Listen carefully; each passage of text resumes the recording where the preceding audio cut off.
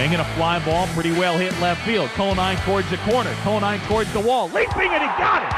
What a grab by Jeff Conine. Conine swings in the first pitch. High fly ball left field. Deep. It's up, and away. A home run for Jeff Conine. Some icing on the cake in the 8th inning. Right field. There's a ball hit by Jeff Conine.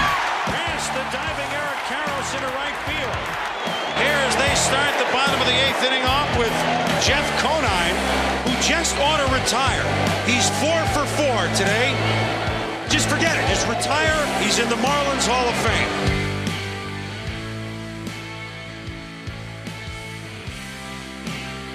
Outside the Box with Jeff Conine. Today is Thursday, September 2nd. It's 5:30 evening, a little bit of a later start for us because I was scouring New York City for my wallet and did not find it. Had to take the city bike because the subways are flooded. It's a little bit of a mess here in New York. I just got out here about a week or two ago. I was stressing about the expensive coffee. Now I don't have a wallet. Now I don't have transportation.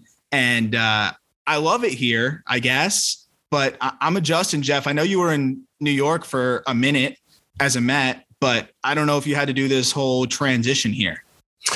Yeah, it's craziness. I didn't because I know you know Boog Shambi, right? Of course. ESPN great. He was with the Marlins when I first was with the team doing radio and then got on TV and just one of my favorite broadcasters of all time. Just an awesome dude. And he actually let me stay in his apartment. No way. Because I was only with the Mets for a month. And while he was on the road basically doing ESPN gigs. We were at home for like a 2-week stretch. I was only going to be there for 2 weeks. He's like, hey, dude, my apartment's available right now. Why don't you stay in it? So I got to stay in his pad with my time with the Mets, which was awesome. It was right down there in Village area, I think, or Tribeca. I don't even know those. Soho, somewhere around there. It was a great spot, but he hooked me up big time. And but I never really got too used to the New York life. And my sister-in-law lives there, so I've been there plenty of times and kind of gotten to know all those subway lines and all that stuff, but I've never been through anything what you're going through right now. And that's just must be utter chaos. Yeah. That was a little bit on me. I probably should have had like a bag or something, fell out of my pocket, but it does make me think a little bit. You imagine the Brandon Nimmo's of the world who came from Wyoming and now he's in this big city. No, I mean, can't imagine. That's a big transition. I mean, it's even the little things. Every time I go to my apartment after about 10 p.m., we're next to a restaurant and they put all the trash out several times a week. And it's right in front of our. I know where this is going. Yeah, you know where this is going. They are rampant. They're everywhere. And of course, sometimes I can't get the key out and they're like running all around me. And it's a lot. It's a transition. It's definitely a transition. And by they, for those who may not have picked up, I was talking about the rats, and they're huge and they're the size of literal cats. And that's an adjustment too. There are a lot of good things and redeeming qualities about this city. And I think if you're an athlete in this place in your prime, it's awesome. I'm sure it's one of the coolest things in the world. Could be or could not be. It could or could not be, right? And that's we're going to discuss that. Exactly. You're getting good with the lead-ins here, with the teases, and that's exactly where we're going. It's not great for the Mets right now. It's not great at all. It's good for the Yankees, not the Mets. And Javi Baez, not quite from Wyoming, goes from Chicago and Cubs, which is a fan base that, you're going to get acclimated to dealing with all those different types of things. And he has not handled, I would say, what comes with the territory of New York fans very well.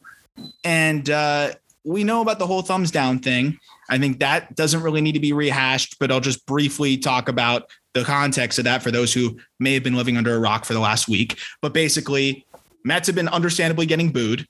Javi Baez and Lindor have understandably been getting booed because they have been bad and the Mets have been bad. And fans pay a lot of money to go watch them play. And they made a lot of promises and they have not lived up to those promises.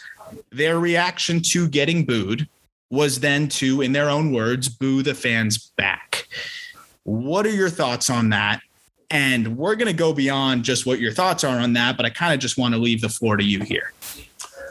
Yeah, well, it's an awful, horrible situation all the way around. You look at Baez coming from Chicago. Chicago has a rabid fan base, and basically if you put on a Cubs uniform, you're pretty much adored and loved. I don't think, performance aside, regardless of what you do, they just love their baseball team. They love their players. New York, on the other hand, yes, they love their players. They love their teams, but you better be doing pretty well, because they will let you know when you're not doing well. When you stink, they're going to let you know you stink. And that's part of the territory that goes with it. So if you don't want to get booed and you don't want the fans against you, you got to play better. That's all there is to it. So for Baez and Lindor to do what they did, they gave the thumbs down to the fans after being booed. They do something great, scored a run, and they do this to the fans.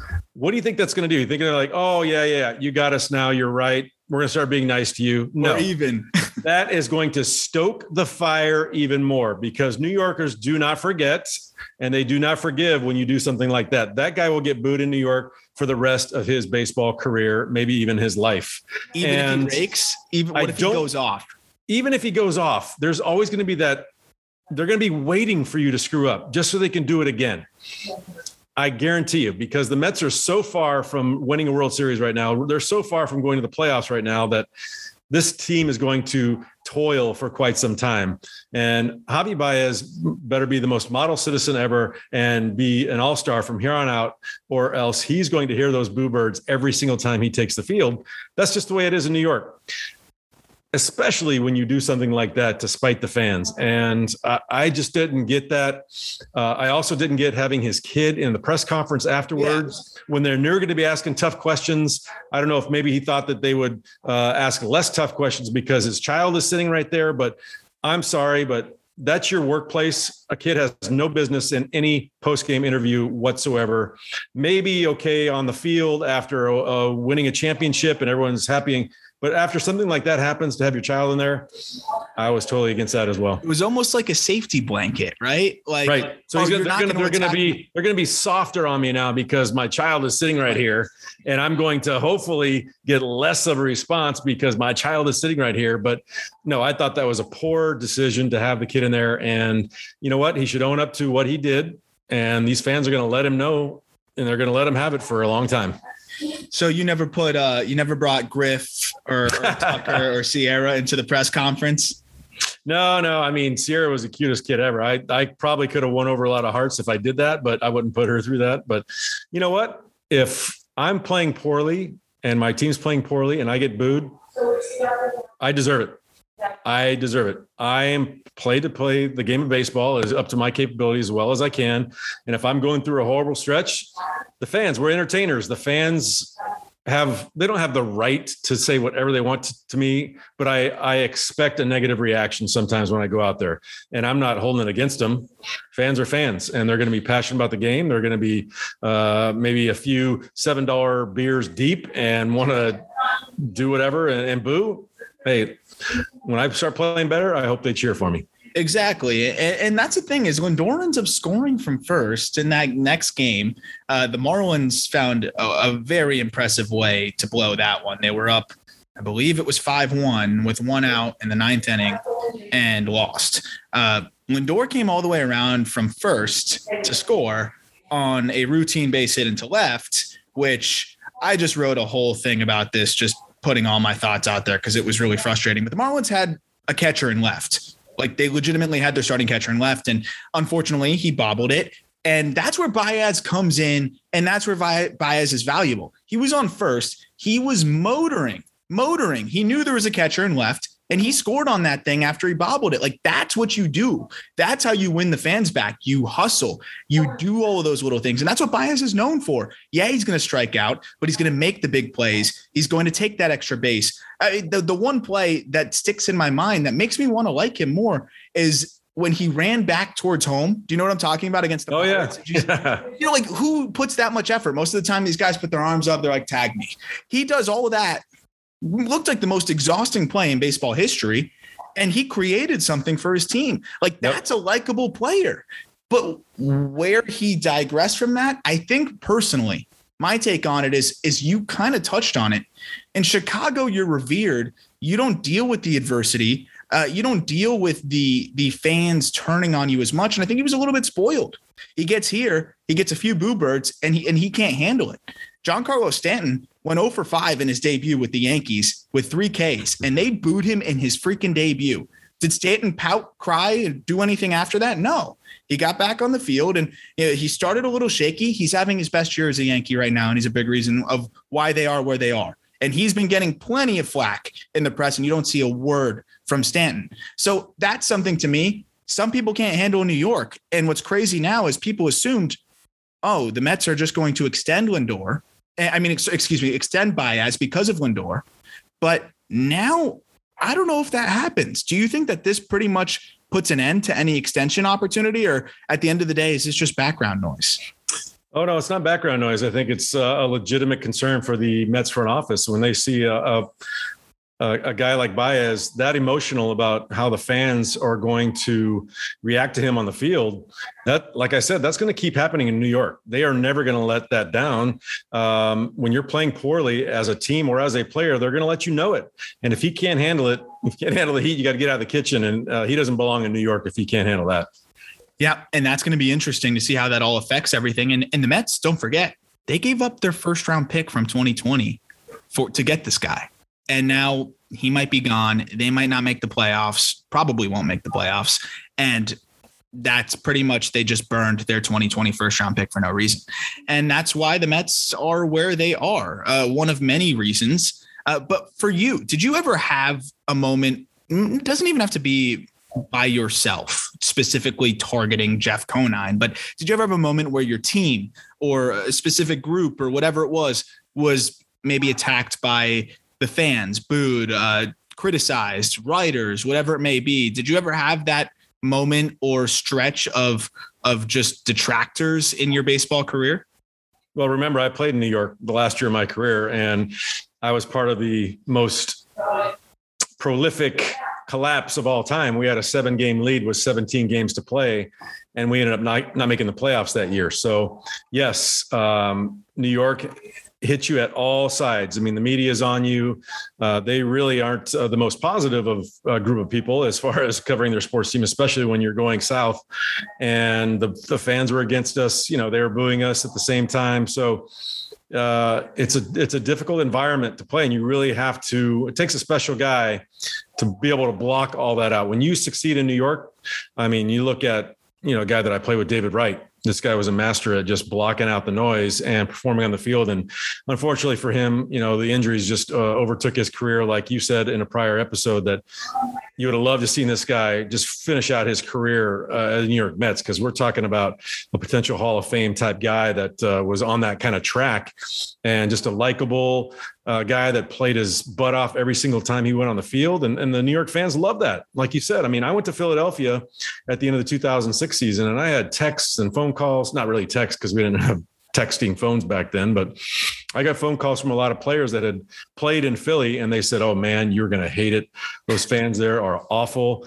They're just, they're brutal on their hometown players." And I'm like, all right, I'll see what happens. And so I got a friend that lives in Philadelphia, and I remember like the first or second night I'm there, and there's a guy on third base, and actually I played right field the first night I'm in town, and routine ground ball to third base. And my job as a right fielder when there's ground ball to first base is do what? I go back up the throw at first base.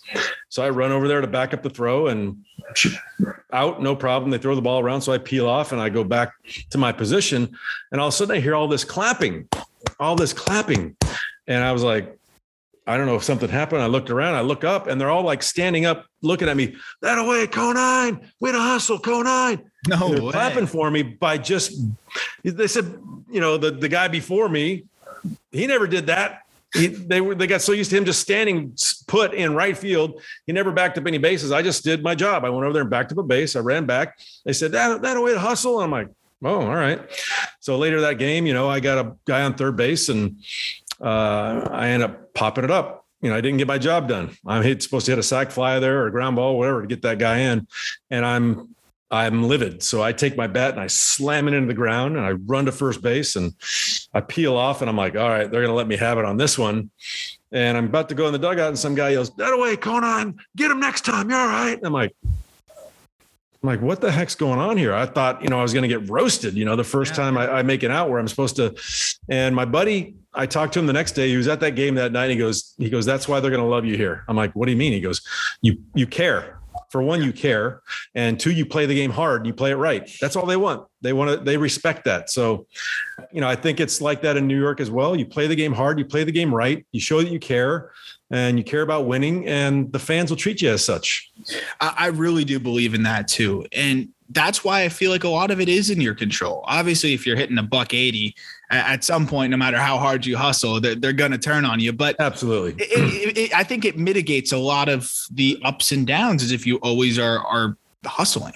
And you don't see guys backing up throws to first base very often now. I would say more so never than when they do. Ronald Acuna is not backing up a throw to first from right field. I'm sorry. I've never once seen him do that. So that's just not the nature of the game today. But that also shows too, they're more harsh, but these are some of the best baseball fans in terms of just knowing the game. How many different places are they cheering you on for backing somebody up, or how many are even looking for that? That's the push and pull of a knowledgeable, passionate fan base. Is there's positives and there's negatives, and you experienced a fan base that could disappear, in the snap of a finger with the Marlins, but show up big time in the big moments. So it's like, what do you prefer? Do you prefer the empty stadium when you're struggling, or do you prefer the packed stadium of people yelling at you when you're struggling? What's better? Well, like I said earlier, we're entertainers and we're athletes, and we want to play in front of people. Our home crowd, there's nothing like being in front of a packed house in your home stadium. That's what we live for. So I would much rather be in front of 40,000 people, regardless. I mean, if I'm struggling, they boo me. Hey, that's the nature of the game. I understand that. But I also want them cheering for me when I'm doing well. And you feed off that kind of energy. You feed on that excitement that a packed stadium, because they're going to boo the other team. They're going to be all over the other team all the time. And that just fuels the fire. That fuels that stokes that competitive balance or that competitive spirit in you. So I would much rather play in front of a full packed house, regardless of their reaction to me, than an empty stadium. Last thing I'll say on the Mets situation here. Javi Baez was the guy that Francisco Lindor wanted. That's why they went and got him. They have the Puerto Rican connection. They're great friends, and that makes sense. But Francisco Lindor was kind of in this whole thing with him. And it's almost like when you have your best friend in class and you're not going to pay attention at all because your best friend's sitting next to you in class and you're not going to be productive. It seems like they're in cahoots on this, right? Like this was something that they probably talked about in the clubhouse. They were like, hey, why don't we do this next time we go out there? And when you think about it from that perspective, Baez will be gone. Lindor's got like 10 more years, another decade here. And right now, no one's taking that damn contract on. I can promise you that. No one wants that deal. And that's pretty terrifying 6 months into it that nobody would touch that thing. How much of this is a Lindor problem with the Javi Baez situation? And do you think that it was something that almost was like brought out because his friend came along and kind of made him more comfortable to go out and do something instead of doing it on his own? And I was also shocked to see Kevin Pillar get in on this too. Kevin Pillar is hitting like 210. Yeah, it doesn't do anybody any good, especially in the first year of a long-term deal, a mega long-term deal.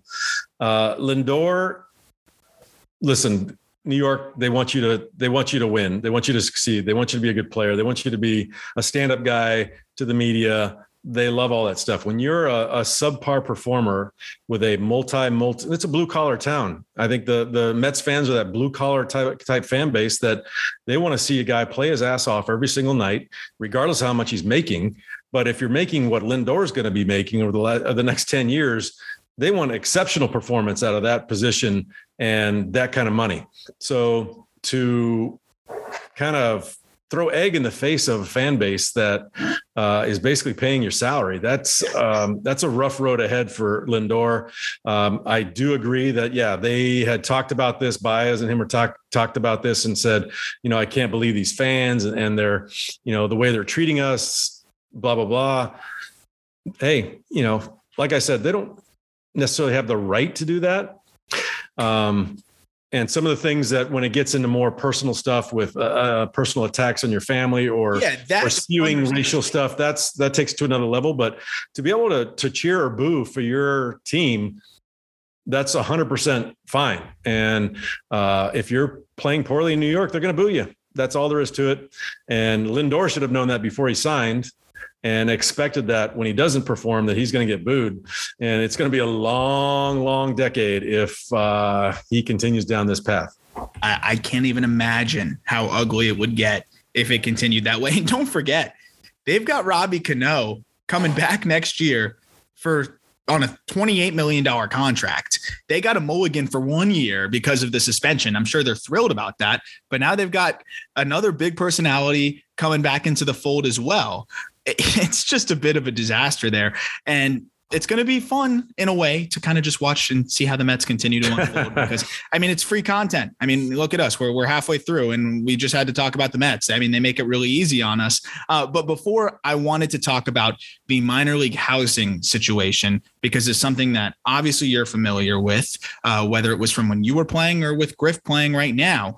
JJ Cooper of Baseball America did an amazing job writing a really detailed piece with a lot of anecdotes and a lot of just peeling back the curtain on what's going on in the minor leagues.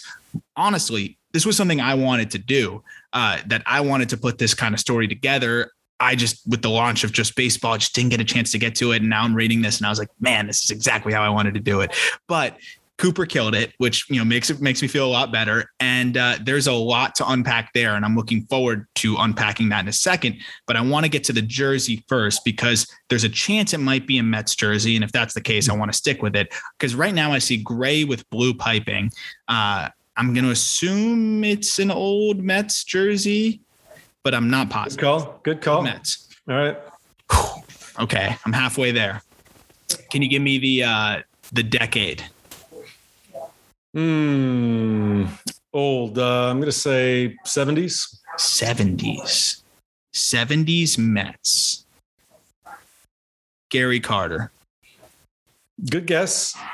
Just because he was a good guy. I'm guessing good guys, Yeah, no. It's always a good guy. Any jersey that I have is a good guy. I don't particularly never asked for jerseys from guys that I didn't appreciate on the field or as people. So this guy was a phenomenal guy. And he also has another passion or had another passion that I'm passionate about with wine. So I know you're a big wine guy. I know I know that probably doesn't help you at all. And you probably didn't even know that this guy made his own wine. Tom Seaver. Yes. Ooh, nicely done. It was not because of the hint at all, but that is awesome. That might be one of the coolest jerseys you have donned here. Showing it off. You can see it on YouTube. We've got the episodes on YouTube. By the way, I'm really excited for people to be able to kind of see your whole setup now. We've got all of the episodes being uploaded onto our YouTube at Just Baseball Fans, and you can check it out over there. But back to Seaver, the late Tom Seaver, one of the greatest. I think about the back knee drag, right? Like the dirt always on his leg because he just used his lower half so well. Obviously you never faced him, right? But no. you were able to get acquainted with Tom Seaver, or what's the backstory there? Not much. I just met him once in New York, and that was in my phase trying to get these jerseys signed. We kind of went through all the rosters and teams and guys that were affiliated, Hall of Famers that were affiliated with organizations still. So he was gracious enough to sign this for me, and just every person that I've ever talked to that knew Tom Seaver or had any run-ins with Tom Seaver, just a quality human being. Not only obviously a Hall of Fame pitcher and one of the most dominant pitchers of the 70s and maybe of all time. And you talk about that drop and drive, which was characteristic of him, that, he kind of revolutionized the pitching as far as getting your lower body involved in creating power. And he had one of the best fastballs in this game and one that has ever seen. He's over 3,000 strikeouts. And like you said, that knee would be dirty at the end of the game, which is, you don't see that. I don't know if I've ever seen it anybody else but Tom Seaver, but I don't even know how you throw like that, but it worked for him. And what's really interesting, one point that you bring up, that he revolutionized pitching in some ways. And what really stands out to me is I have the numbers up in front of me. 1970 through 1977, he led the league, in strikeouts per 9 every single season. In the 70s, strikeouts were pretty scarce because he led the league ranging between 7.8 and 9.1 strikeouts per 9. That wouldn't even be in the top 10% in today's game. Right. And maybe not even top 15%. So seems like he was one of those first guys that really started racking up the strikeouts a little bit more than anybody before him. And he really did that just with the fastball, right? Like what was, as someone who didn't get to see Seaver pitch, what was the thing that really made Tom Seaver, from a player's perspective, special? Was it that the mechanics, like you said, that we hadn't seen before, the fastball that we hadn't seen before? Like there was Bob Feller. What made Seaver different than Feller in terms of that electric fastball? Well, I think the mechanics, when you look at a guy that uses lower body the way Tom Seaver did and the way he delivers the baseball, sometimes, a 94, 95 mile an hour fastball from one guy is definitely not like a 95 mile an hour from another guy. There are some guys that I saw so well, even though they threw the ball through a wall. We talked about Billy Koch, for instance. He threw 101 miles an hour, but I saw his fastball so well, it didn't bother me at all. But then there's Paul Quantrill that had an 89 mile an hour fastball that just his mechanics, the way he released the ball, hit it so well that it was on me before I even knew it. And Tom Seaver had that four-seam fastball that was up in the zone a lot. Jim Palmer had a fastball like that too, that almost seemed to rise as you get in. So Tom Seaver dropped and drove from such a low angle, it almost seemed like the ball would go up. I mean, it can't physically go up, but it seemed like it went up, rising into the strike zone rather than sinking or going down. So I think it was just a special pitch that nobody else threw at that time. And when you don't see anything that anybody else throws, it's going to fool and surprise major league hitters all the time. Yeah, he was probably a high spin rate guy before spin rates were a thing. And that's what's everybody is pursuing, that fastball that doesn't drop much, right? The limited vertical movement so that it feels like it's rising. So it looks like it's rising. And I'm going to go back and watch some Tom Seaver highlights later. So thank you for that. But one of the best, the late great, and a Mets legend. Talk about somebody that the fan base really latched onto and is, going to continue to pay tribute to probably forever, as long as the Mets exist, because of what he did on and off the field as a ball player. And now I didn't know he was a wine guy as well. So nice that you guys shared that in common. Gordon Thomas Seaver is his wine. GTS Wine is their flagship Cabernet out in California. Bought a piece in Napa Valley, created this winery decades ago, and it is really, really good stuff. I mean, I remember buying the first bottle I saw at an auction, and of course I was drawn to because it's Tom Seaver, and I didn't even know he produced wine then, but it was a 2008 GTS Cabernet that was rated like 98 points. And I remember buying a 3-bottle lot, I think it was, on this auction site that I got. And it's one of the best wines I've ever had. It's really that good. And, obviously when you get a baseball connection of an awesome guy and a Hall of Famer, it just makes it taste, I think, that much better. So 100%. The winery's still in operation, and they put out some really good stuff. When's the Conine Cabernet coming out, or whatever else you're going to do here? When's the Conine brand? I've talked about it, but man, land out in Napa is so incredibly expensive now. It's like just to start up and get going is almost impossible now. It'll be 10 years before you even see a first bottle of wine, because you got to plant your grapes and you need time for those to grow. Really 6 years from when you first put a grape in the ground, you're about 6 years from where your first vintage comes out. Oh my gosh. Yeah. I don't have that glue right now. So no, that sounds pretty brutal, but that could be a good little like half retirement thing, like way down the line. I'd be love to take on that hobby. That'd be really cool. When you're just like got nothing to do. That's a great hobby. But you mentioned it's hard to really find anything out there. It's really expensive. And in a forced transition, housing in the minor leagues, very expensive because relative to what they're making, it doesn't really make sense monetarily, right? It doesn't at all. A lot of times they're lucky to be in the green at all, given what the players are making and the fact that they have to provide their own housing.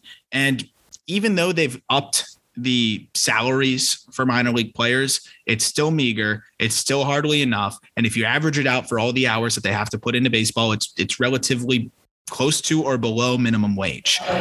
The thing that I think not a lot of people knew, because everybody knew that. Everybody knew the minor league players are underpaid. I don't know how many people knew how brutal the housing situation is.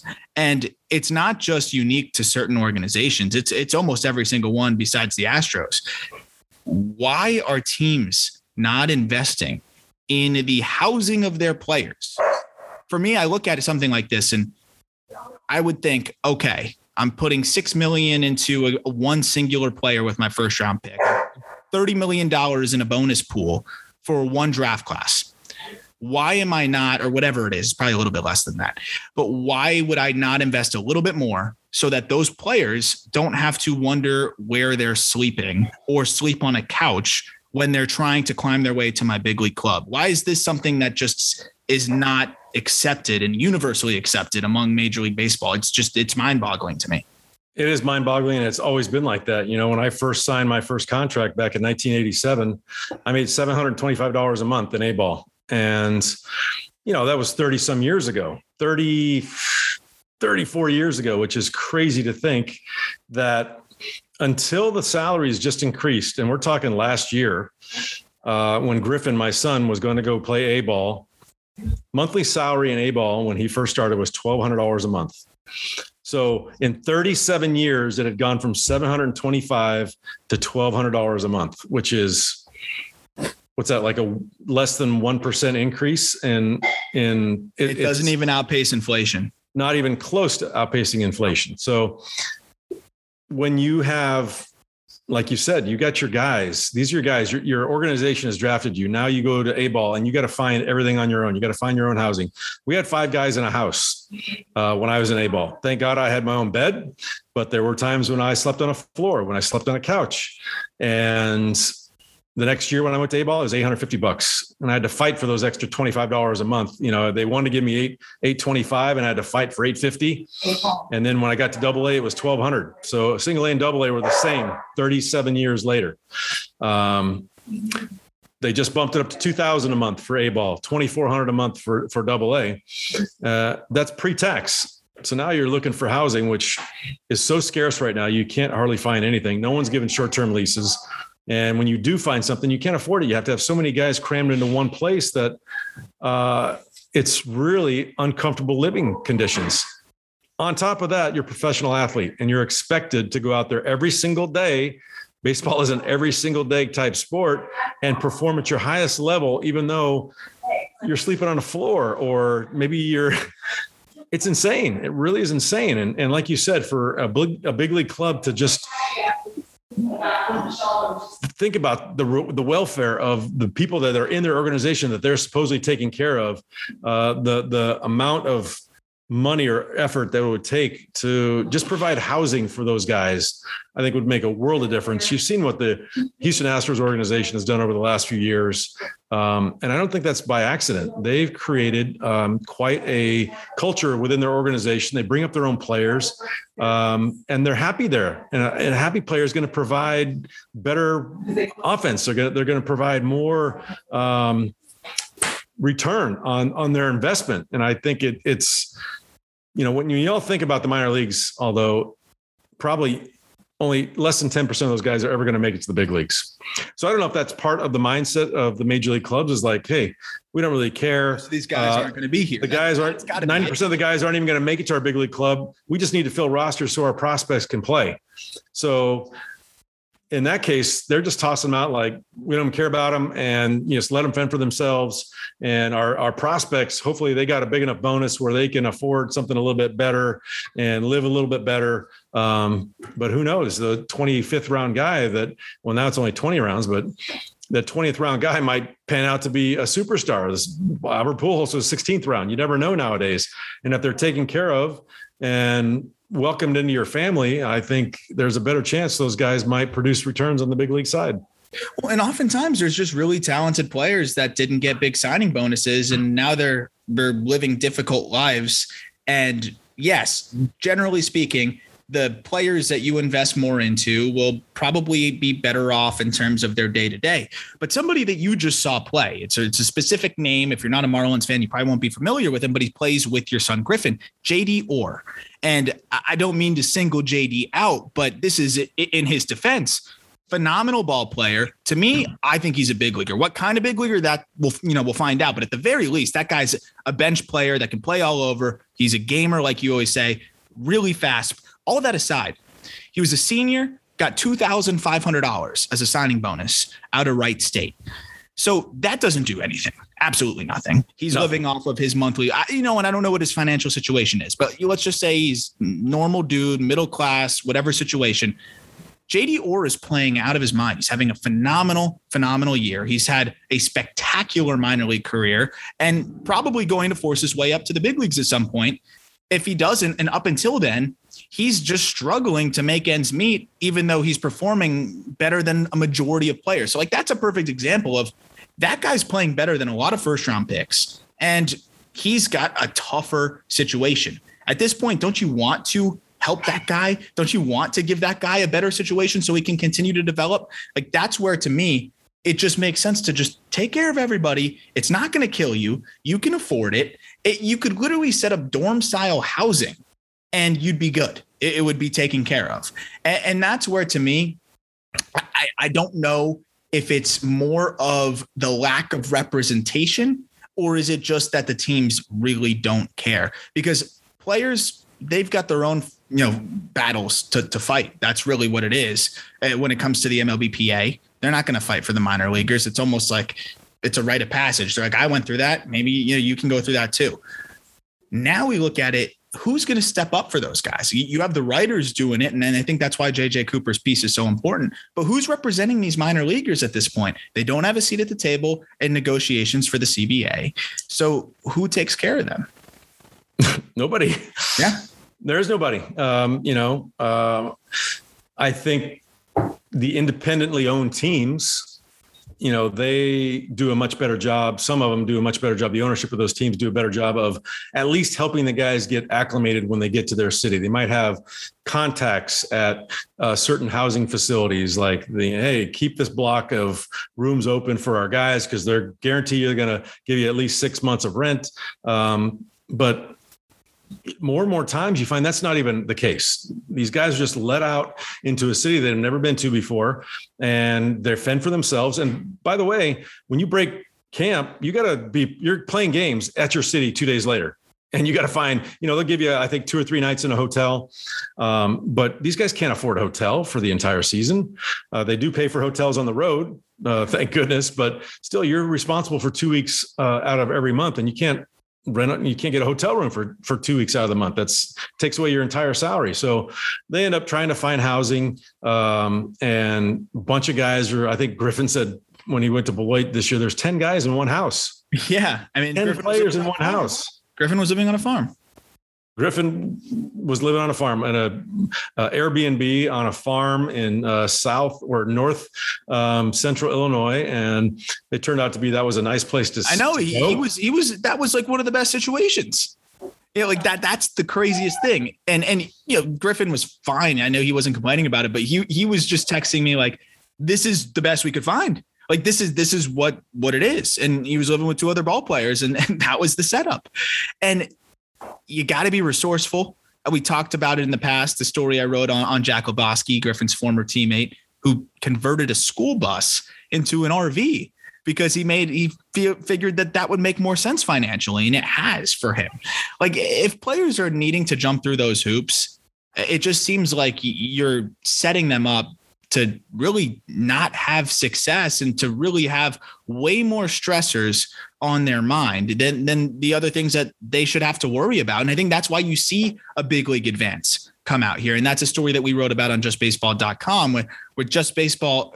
We interviewed Michael Schwimmer, the founder of Big League Advance, which is a company that basically they determine which players they want to invest in with a complex algorithm. And obviously they're not going to divulge that, but players that they think are worthy of an investment, they offer you $50,000 for 1% of your future earnings. And you can scale that up as much as you want.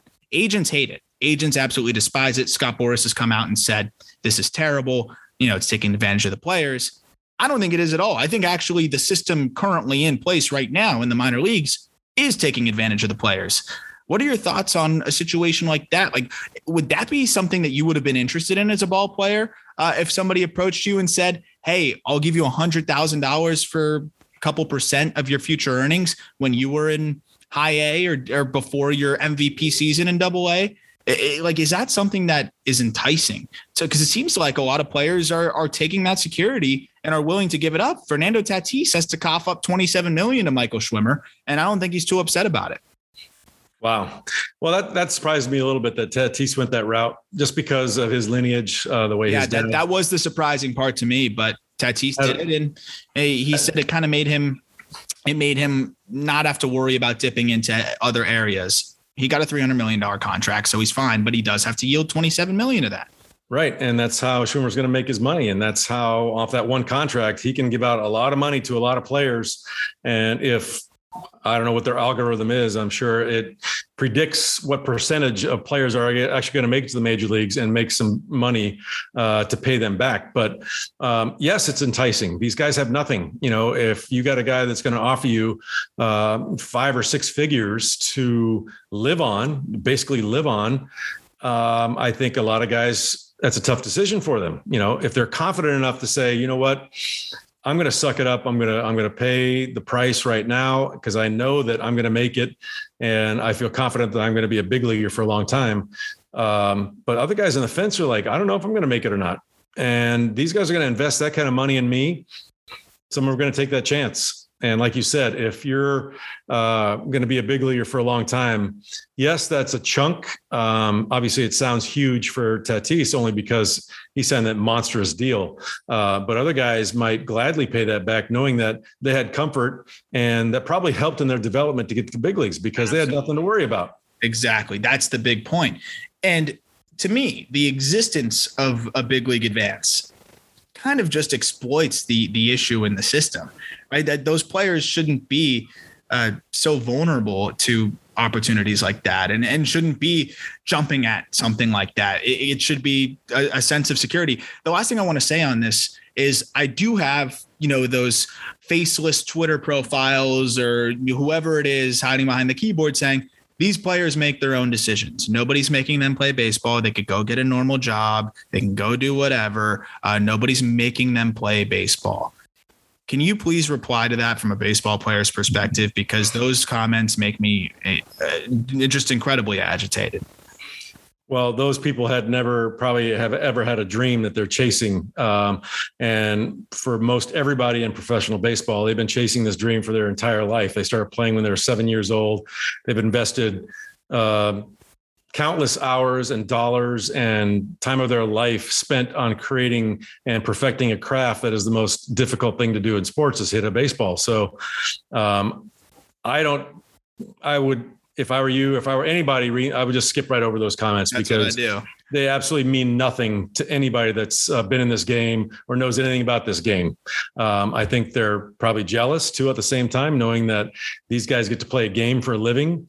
Yeah. And they're even more jealous when they make it to the big leagues and they make millions of dollars and for being able to play a game for a living. And they're stuck in a miserable job they hate going to every single day. And so they get on Twitter and they may put these comments that absolutely have no basis whatsoever. And then, like you said, they're profileless, pictureless profiles that they can just spew whatever they want and with no repercussions. Well, that's what Twitter's for. That you just described the definition of Twitter. Yep. But yeah, that whole component bothers me because guys that go play in college, you can't even get a full scholarship in college. A lot of guys have student loan debt if they want to go play at a Duke, if they want to go play at a Vanderbilt or any of those schools. If you're not top of your recruiting class, maybe one or two guys gets a full ride, if that. Not even that anymore. Yeah, they won't even give it to one guy. Because you only got 11.7 to spread out over 35 guys. So if you give, this is true. You're the right guy to ask here. I'm almost forgot. Associate head baseball coach at FIU. Give me the whole explanation here.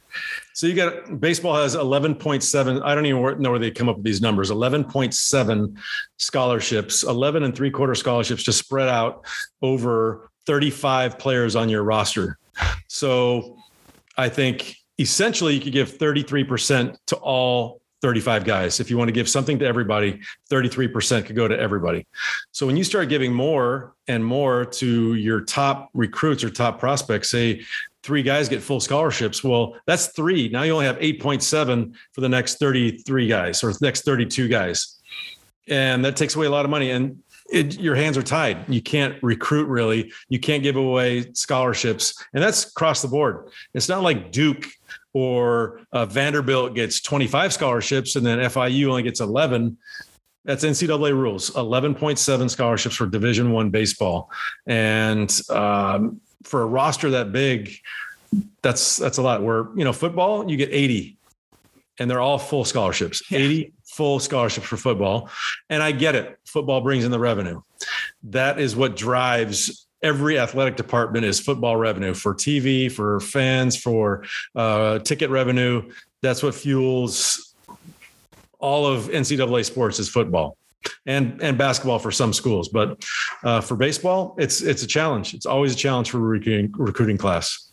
Do you think it would be fair if they changed it by conference? Because there's certain conferences that bring in more money. The SEC brings in money baseball wise. Like, they legitimately, some of those schools do better. I would love to see the numbers. I'm sure football and basketball probably still have a leg up, but at Vanderbilt, that's got to be the closest. Where you got baseball is probably right.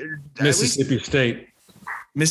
Yeah, they do crazy. They get $10,000 every game. Every 10,000 every 10,000. LSU, another stadium that's packed 8 to 10,000 every single game. So those programs bring in a wealth of revenue, which they can do things for their players. Creature comfort wise, they can't give them money, obviously. Now you're seeing that the NCAA passed, they can make money off their name and likeness, which will help, but really not for baseball. Baseball is not that high profile sport that you're going to be able to get a national deal like a Alabama football player or Amabella. It would have to be local stuff. Yeah, it's going to be local stuff. Being able to represent a car dealership, maybe if you're a star baseball player, or, get some local revenue like that, which will help some of these guys. But overall, it's still a struggle for families to come up with what you can't come up with in what the scholarship doesn't cover, because it's expensive everywhere. It's not just, if you're an in-state school, you might get a pretty good economical type tuition, but if you're out of state, it's crazy how much these schools cost. That's the problem. I feel like if you're a private school, the odds are kind of stacked against you in recruiting in some ways, right? How do you compete when your tuition is so much more? And as a coach, you can't really do anything about that. Right? You can only do so much with academic scholarships, maybe if a player is really smart, but oftentimes a lot of players struggle to make the grades meet. A lot of the players are focused on baseball, which even I was to a degree, right? Like I wasn't focused on school to the degree that I was focused on baseball. So it is really difficult for those that might be still in high school that are getting recruited right now, or for a parent that might be listening for their son or daughter that's getting recruited.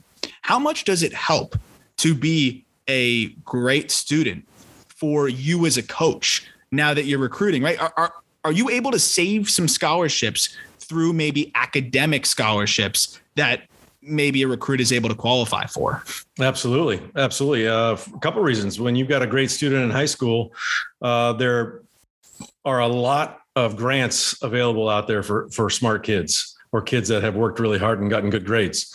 Admissions. We've got a couple guys right now that aren't allowed to practice with us come in the fall because they had bad grades coming out as recruits, and they're not. If they do well in the fall, then they can join the team in the spring. So it's tough to recruit guys who don't have good grades. But when you're giving, a 35% scholarship at, FIU, so to speak, they can make up that other money through Pell Grants and other grants that are academically motivated. So they're in theory could be a full scholarship available to them, not just from athletic side, but when you pair it with the academic side, they can get their school paid for. And that should be a goal of every student athlete. Is, I know it's tough when you're focusing on your sport and you think, yeah, this is what I'm going to do for the rest of my life.